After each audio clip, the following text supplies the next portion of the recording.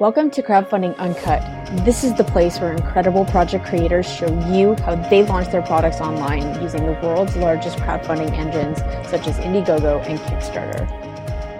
Hey everyone, welcome to episode 48. I'm your host, Kirsten Ross, and today we have Ryan Battles, who is a co-founder of Harpoon. If you're not familiar with it, it's a really cool freelance time tracking app that if you are a productivity hacker and like to be super efficient with the time that you spend, you should go check that out. He's also a growth marketer and teaches freelancers how to build awesome SaaS products. Now, I came across Ryan's work when I kept hearing this thing with part of validating a product is you have to understand who your customer is, not just by saying, okay, John is a guy that makes $60,000 a year, but how to really dive in and understand your customer. And no matter what I did, I couldn't figure out like a good brainstorming exercise for creating this customer profile. And I just went on to Google and came across this really cool blog. It's ryanbattles.com, and he had this amazing template for how to create your customer avatar, which is your perfect customer. And that was a little over a year ago, and I keep going back to his blog and seeing like really relevant things. And why this pertains to crowdfunding is because right before you even, like you have a product, but you're months out from launch. If you want to be able to market your product properly, it all comes down to who is your customer. And I see Ryan as an authority in this space, and I love his work, so I really wanted to bring him on the show, find out more about him, but also understand how crowdfunders can really apply this concept of a customer avatar into their product launch. So, Ryan, I'm just really excited to have you on the show. Yeah, thanks, Kirsten. I'm super excited to be here and talk a little bit more about this subject. Yeah, it's an awesome subject. It's like, I think marketing doesn't exist without these fundamentals, to be honest. Oh, yeah, I definitely agree. It's funny how many times I get into a marketing discussion with somebody and they're like, do you think we should be on Twitter or do you think we should be on Instagram? And, it's like, these are such the wrong questions because I'm just like, well, you can be on all of these things. In fact, you can do all kinds of stuff to promote yourself. But the question is it all comes back to the avatar. I'm like, who are you reaching out to? And we'll, after we really lay that foundation, that's when we can move forward and answer some of the other questions. Exactly.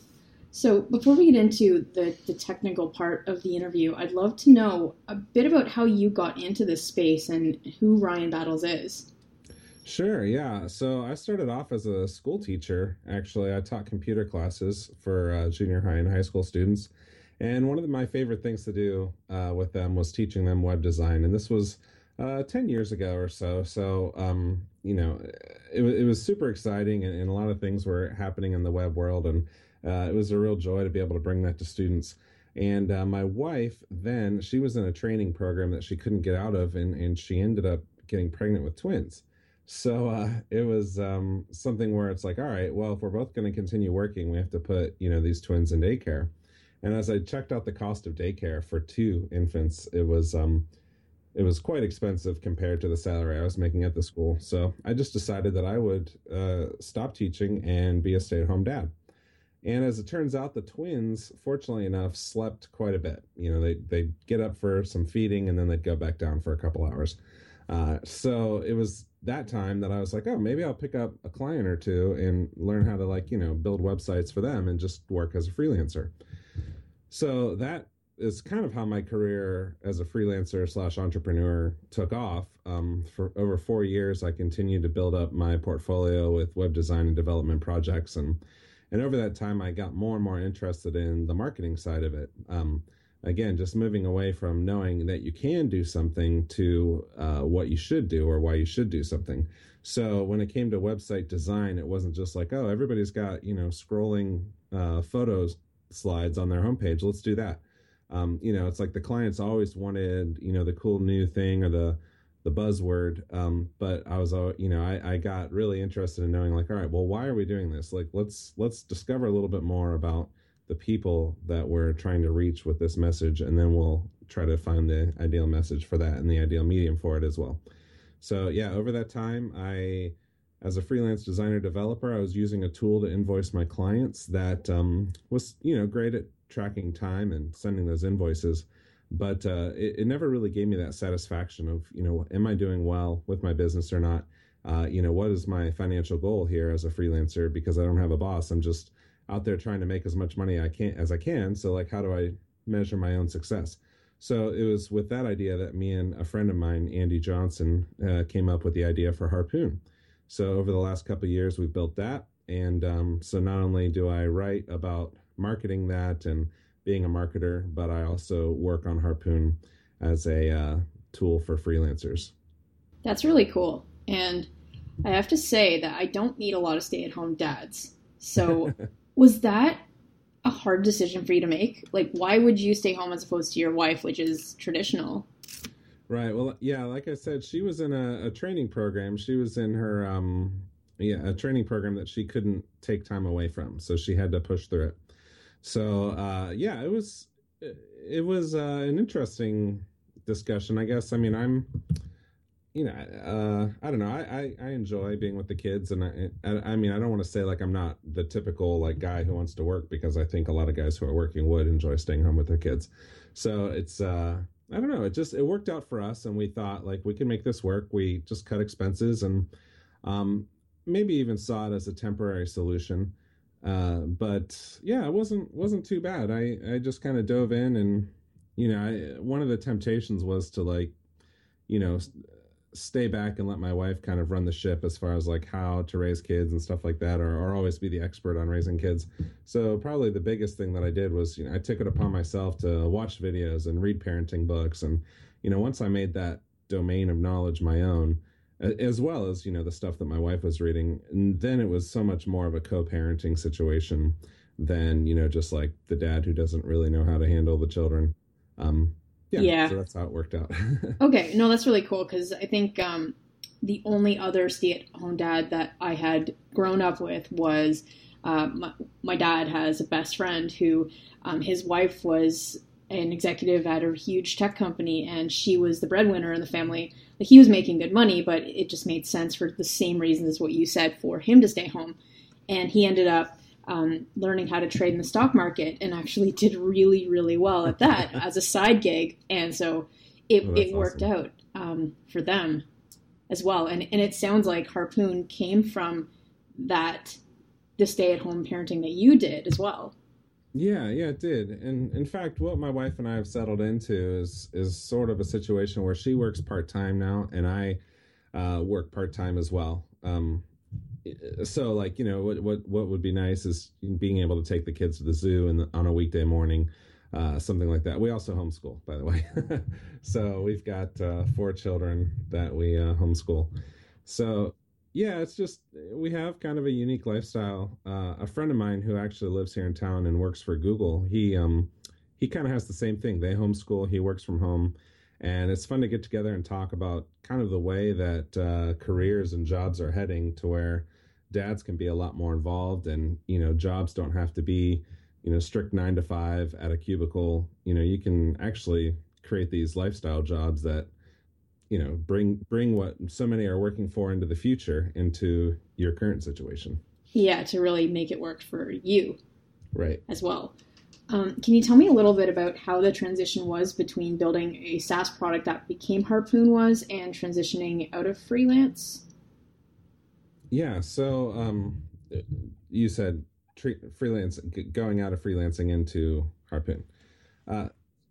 Yeah, sorry. So yeah, that's one of those things that like ebbs and flows. I mean, it takes a long time for a SaaS product to ramp up to where the income is sufficient. Like, for example, Harpoon is only $20 a month. So it takes a lot of customers to be using Harpoon for us to have a full-time income for the 3 co-owners of the product. So we have to supplement that income with freelancing, or some of us even have full-time jobs.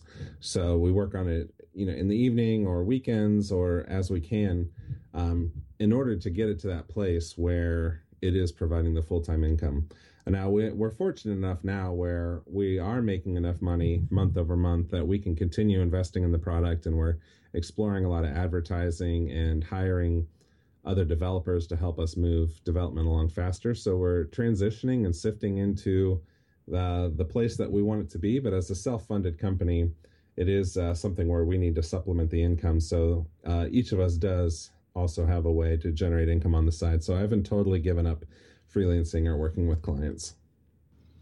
Yeah, I don't think I ever will either, because it's really, because I'm getting into digital products, like I'm at the very start of that, but I consult offline, and I really like being able to still have that human interaction and be able to get on Skype or phone with someone and just talk through in real time, helping them through whatever it is that they're getting through.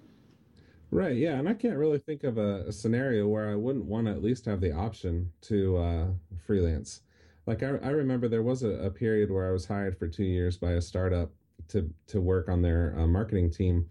So I closed up shop on my freelance agency, and I emailed my clients and handed them over to other people. And I started working for this company. Well, it was right around that time that I got an email from a past client that was like, "Hey, do you want to work on this project for the presidential debates that are coming up?" And this was, I think, in 2012. And I was like, "Oh my, this sounds like a project that I, definitely shouldn't turn down. And even if I have to like stay up till 1 a.m. to keep working on it, I think I will." So, even though I kind of turned off my freelancing role at that point, I was open to take that other project, which worked out to be a pretty fun project that, connected me with a lot of people that I still work with to today. Oh, that's so cool. And now, if we can shift a bit into customer avatar, when every startup entrepreneur learns through experience what to do and what not to do. Can you tell me why a customer avatar would be an important first step to use as a foundation to build your business? Yeah, I think what it does is it helps prevent one of the biggest pitfalls that a lot of business owners have or marketers have, which is we often throw our own opinions into the mix. And I think there's like a classic story of the CEO that says, take the red off of the website because I don't like red. It's like has nothing to do with the company or marketing or the customer. It's just this guy doesn't like red, so we take it off. And I think that bias is inevitable and it's going to slide in. So, personally, I might like to use certain tools or I might like to read certain periodicals or media sources online. And so my bend is going to be to want to use those as a marketer. But, until I really dive in and try to forget my own personal preferences and learn as much as I can about the people who I'm actually trying to serve with my product, that I'll be able to stop and say like, all right, let's say I give my avatar a name like Adam Avatar. If I say, all right, what would Adam want? Is Adam surfing YouTube all day, or is Adam more the guy who's on LinkedIn? Because I'm not on LinkedIn personally, but maybe the company that I'm marketing for or the product I'm marketing, the people buying it are on LinkedIn and that's their primary domain. So when you build out your avatar, you can start to answer those questions as far as like, where are they and what sort of thing motivates them to buy? And a lot of times that's completely different from what my own answers to that would be. Right. And so you're taking the bias out of it by making an avatar of what this customer actually is. Now, yep. The avatar that you're creating, are you making a ton of assumptions, or are you getting real data and then building your character based on that? I think it's a combination of things. I think your avatar should always be improving or adjusting as you learn more and more about the people who are buying your product. But it starts off, I like to try to, Amy Hoy, a friend of mine who has a course that called 30 by 500. Her course talks about going on this sales safari. And a sales safari is going out and reading forum posts, reading comments, reading Amazon book reviews, just going out and reading anywhere that people are giving their opinions on things. And as far as like trying to dig up, like who's talking about this and what are they saying about it? What are they saying their pain points are? And so doing that safari detective work, you can you can get a lot of information as soon as you start to see patterns arising. And then the rest you can fill in with, what you think this person would be like, maybe some assumptions there, like, what their income might be or how old they are, things like that, which then you can refine over time as you start to get real data in from the customers that are making purchases. So yes, the avatar is not something that cannot shift. It's something that you need to have pliable and always be working on. Yeah, and constantly improving as you get more data. Correct. Now, I'm curious, because you've done consulting work in the past and you've personally been through the freelance journey of validating and creating customer avatars, can you tell me a time when you did not use a customer avatar, or maybe not you, but you've seen perhaps a friend go through this, where they ignored the customer avatar, they made a ton of assumptions based on what they thought the customer wanted, and it ended up badly for this co-founder or startup entrepreneur? Sure. Yeah. In fact, I'll go ahead and just back up to when I first started freelancing. I did have a few gigs, when those twins were sleeping. I landed a few, fortunately, right off the bat. But as I was trying to drum up more business, I decided to specialize in small business owners. And so even though I didn't really understand avatars at the time, per se, I did, have this idea in my mind of who I was going for, these local businesses looking for a website. So I spent all this time building my website out and researching other websites of companies that were trying to appeal to small businesses. And all my marketing materials said, website for your small business. And then I went out and I started talking to people and started showing them what I do. And I was getting shut down left and right. Certain people were like, I'm not looking for a website, or, I already just spent, this much money and got this other website built for me. I'm not looking to make the switch. And as I was going through this, I realized, I don't think these people are the people who are going to help me to buy. So without, really validating first, like who I'm going after, I think I wasted a lot of time and energy on my own part. And so then I went back to the drawing board and started doing some more homework on figuring out like who out there needs somebody with my skill set. And so I started digging into certain things that I knew how to do, and one of which was I knew a certain content management system pretty well called Expression Engine. So I started looking into like, is there a market for people who specialize in this? And as it turns out, it was. And so my new avatar then was not just a general small business owner who lived locally to where I'm at, but somebody who was looking for an Expression Engine developer. And I started drawing up maybe some of the ideas of how big their businesses were, how much they were looking to spend on their sites. And as I got that stuff written down, I started taking out Google AdWords against that avatar, meaning like trying to target people who are, my assumed avatar. And at that point, that's when my business really took off, because I did kind of tap into a market that was ripe to buy and was well-defined. So, when I started off not really knowing super well who I was going after, it didn't work out. But after I had gotten that figured out, that's when things changed for me.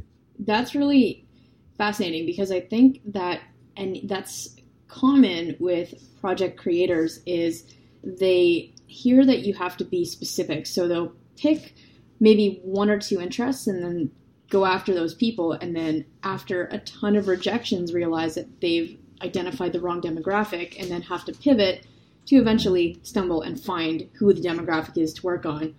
So I'm curious, how did you go through that? Like, did you use any specific tools or exercises to figure out that Expression Engine was the niche that you should focus on?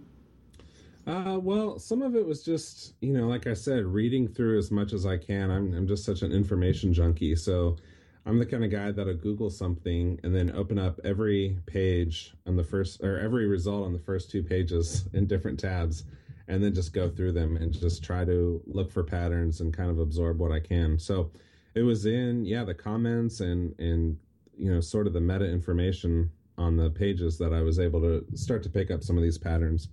But then, my first real test, I guess, to get some numbers behind this was to do Google AdWords. And I love Google AdWords for that reason. A lot of people are down on it because it's a little more expensive than it used to be. But there's really, few better tools to do some information gathering than just throwing an ad out there. And even if, it doesn't lead to sales, like you're just interested to see, well, what terms are working? How many people are searching for this? Is what I wrote in this ad getting them to click?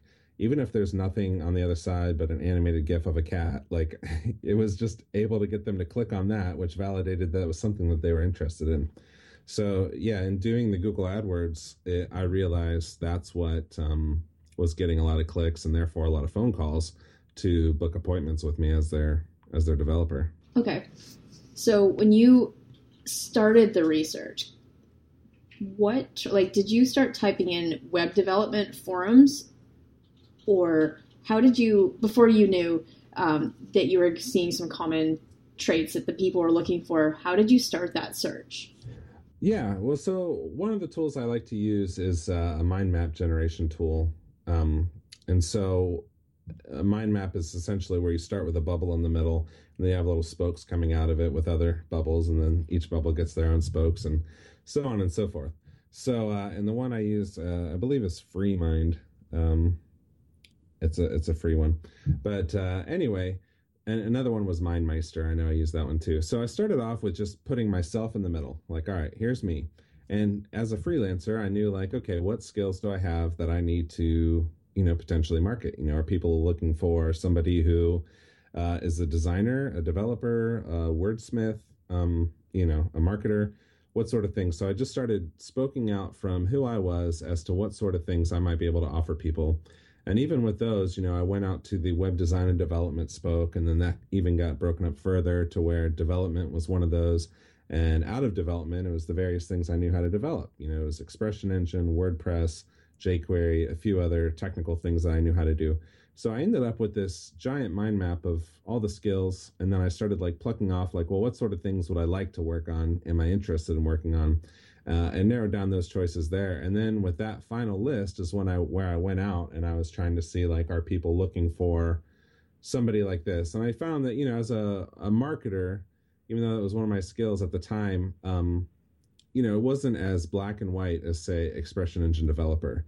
So I after doing just Google searching on all those things and finding out how to hire, a developer, how to hire an Expression Engine developer, or where to find this type of person, it was just through creative searching through Google that I started coming up with all the data that I was just reading and gathering, and it just became clear through the various channels that the Expression Engine developer was a good one to start to pursue. And yeah, I love that because it's also really, you've just given a good way for how someone can use a mind map. And I'll link to this in the show notes, but a mind map doesn't, if you're freelancing, you've shown a great example for how to use it for that to match your skill sets with what your clients are looking for. But if you're doing a product-based campaign, you could do it based on what interest or needs your product fulfills for the customer, and then use that to populate where you should be looking. Yeah, exactly. Start with your product right in the middle and start spoking off all right, well, what does this product do? How does this product help people? What are people excited about when they use this product? And start branching off from that. Once you get a feature that people really like, then you start branching off of that feature and say, well, what do they like about that feature? What are the particular people that like this? Are there various industries using this? Is this appealing to teachers as well as doctors? And, maybe each of them gets their own spokes. But you just keep spreading out until you get a bunch of ideas to go out there and start to do research on, or at least groups of AdWords to try to test to see which one is more successful. And so I'm assuming that since you saw success applying a mind map to your freelancing, that you used a similar strategy when you launched Harpoon? Oh, yeah, definitely. I used, at that point in my life when we were working on Harpoon, I was really into paper and pencil. So I have these notebooks right now sitting on my shelf where I can open up and there are all these mind maps drawn out of Harpoon. And, just all sorts of brainstorming, where does this fit into the landscape with the current tools? Who would be using this? If freelancers are our goal, what types of freelancers? Are we going towards freelance writers, freelance developers, freelance lawyers? What are we going after here? And we explored each one of those spokes, and I still have them all written down. That's fantastic. And I'm curious, if someone is listening to this and they want to validate their avatar but not use Google Ads because they're on a bit of a budget. Do you have any bootstrapping tips for how to do that? Yeah, the cheapest and best way is to actually know somebody who fits the profile. I mean, just start with like, if you have one customer, just call them up and be like, boom, you're my avatar. Tell me all about yourself. I mean, not in such a way that would creep them out, but find out as much as you can about that person. If you have at least one person, maybe you haven't even sold it yet. I'm a big fan of pre-selling if you can, going out, talking to people about your idea. If they say that sounds great, that's something I would definitely like, and just say like, hey, do you mind if I just send you a PayPal invoice, and I'll give you a discount if you prepay now, and I'll give you the first one off the line, something like that. And I know that that's a lot of the reason why Kickstarter came around, is to sort of do some of that pre-sales as well. But just if you get a handful of people that are like, yes, I would like to buy, and they back it up by actually being willing to get their credit card out, then boom, there you go. At least one of those people is your customer avatar. And the more you have, the more you can try to find generalities amongst them. Yeah, one thing I really wish, because the strategy around a launch on Indiegogo or Kickstarter is like, I really wish that people can put their money where their mouth is. That like, instead, what we have to do is we have to build a list before the campaign and then keep them engaged enough so that on launch day, they're so excited to buy. But if there was a way for us to actually give the customer a discount and get that transaction done prior to the first day, that would be great, because I think that would help a lot with the day one of sales. But currently, there's not a way to do that, at least that I know. Right. Yeah, I don't know if there's a way to... I haven't done a sale through those services, but I do know people who have just done the verbal agreement / raw and dirty invoice, from PayPal or Square Cash or whatever, just boom, just, get them to, because so many people, they'll tell you it's a great idea. They're like, oh, that's awesome. And, as humans, we want to be friendly, and we want to, tell people that what they're doing sounds cool. But, at the end of the day, would I be willing to pay for something? Probably not. There's not a whole lot that I'm motivated to go out there and buy, unless I'm just, in the heat of the moment. So, yeah, it would take a lot more for me to get my credit card out. Yeah. I mean, unless, I guess what you could do is, if your best friend is launching and you trust them to give them money directly, and then they can just use that money to dump into the campaign on the first day. But, that's generally not going to work if you are not in close proximity with this person, because it's a trust issue at that point. Sure. And, if there's a way, too, to... my friend Rob Walling, he's got this concept called the stair-step approach, where he talks about, with products that you have, start with something small and build up to the bigger product. So, for example, if I'm giving away, or if I'm trying to sell a certain product or tool, is there something smaller, even if it's an information product or something that I can not just pre-sell, but just give away to people to sort of build up that audience? So yeah, some friends of mine, people that I've worked with, they do standing desks. So as an example, so they create these standing desks and they sell them, and they did sell them through Kickstarter. So what they wanted to do before getting on Kickstarter is to create a blog and start giving away, little, either little physical products or maybe like an ebook download, something where they could start to build an audience that was interested in what they were doing, so that by the time they did go to Kickstarter, they already had an email list ready to send an email blast out to and say, all right, we're launching, in 5 days, or we've launched today. Head over to Kickstarter and you can start to sign up. So even if it's not the actual thing that you end up selling, you can come up with a smaller product, even a free product beforehand that might help you build that audience. Yeah, because at that point, you're building a relevant audience. Correct. Yeah, and then you can even take that a step back and say, okay, who are interested in standing desks? You could say entrepreneurs as an example. Okay, are they online entrepreneurs? Where can I find these people? What would they be interested in? And then you develop your, the 5 productivity hacks you never knew about for entrepreneurs. Exactly. That's your download. And then you can even go so far as driving Facebook ads or targeting that relevant audience to build that relevant list. Yeah, exactly. So yeah, this company, they actually, their avatar was homeschoolers. and they didn't even know that I was a homeschooler when they contacted me. But so they're like, we want to make these for children, even though they made them for adults as well. That one of their unique selling points was they made child-sized desks as well. So we started off early by going into subreddits and other areas where homeschoolers were gathering, saying, hey, have you guys ever thought about stand-up desks for your kids? And we'd point them towards articles on their website that talked about the benefits of stand-up desks for children in school. And then, you could download a free PDF of, the benefits of, standing desks or how to, have a more ergonomic home classroom, things like that. It was just an easy way for them to reach out using their avatar to where these homeschool parents were hanging out, to drive them back, build their list. And by the time they actually started their campaign, they already had a nice following. And they also emailed everybody updates as their product was being built. So they got people interested in the story. There was photos of their workshop, photos of, meetings that they had where they made key decisions, just various interesting things that got people invested in the product. So yeah, by the time it launched, they were able to send qualified traffic that were not only interested in the product, but also invested in their company with their interest. Yeah.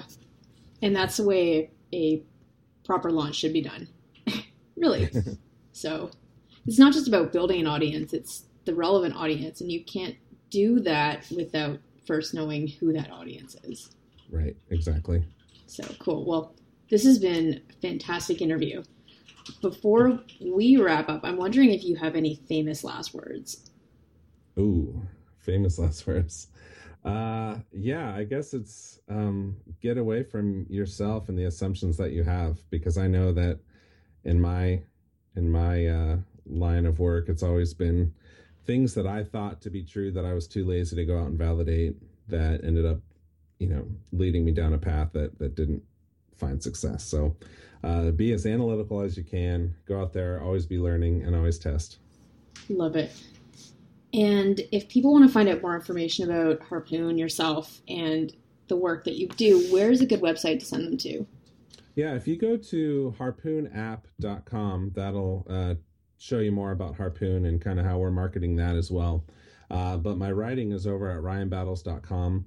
And there's a link at the top in my navigation for SaaS marketing if you're interested in learning more about customer avatars, as well as all the other things I've learned in the marketing world for building up a product, launching it, and maintaining it. Is a book called SaaS Marketing Essentials, which it applies to more than SaaS products. It'll apply to basically any kind of marketing that you're looking to do. So yeah, and then I'm Ryan Battles at Twitter.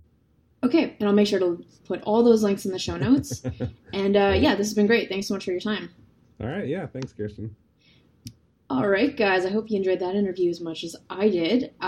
Be sure to head over to crowdfundinguncut.com. We have an awesome new freebie for you guys that you can check out and download, as well as you can take part in our free Facebook group. There will be a link for that. It's Crowdfunding Domination. And apart from that, we will see you next week. Are you launching a product on either Kickstarter or Shopify and you're feeling completely overwhelmed with the process? Hi there, my name is Kirsten, the CEO of Launch and Scale. To date, we've helped several online sellers sell millions of dollars online and scale their business from 0 to 7 figures by focusing on building an audience of fans that will actually convert into paying customers. If you're serious about building a 7-figure e-commerce brand with less time and less risk, you should check out our product Launchpad. PLP is a proven accelerator that takes you step by step through the process of launching and scaling your product brand. Brands like the Monk Manual, AberLite, Series Chill, Jamstack, and several others were all launched using our product Launchpad. So if you'd like to be our next success story, go to launchandscale.co/PLP to learn more. And for a limited time, we're offering a 7-day trial of the product Launchpad for only $1. Again, go to launchandscale.co/PLP to learn more.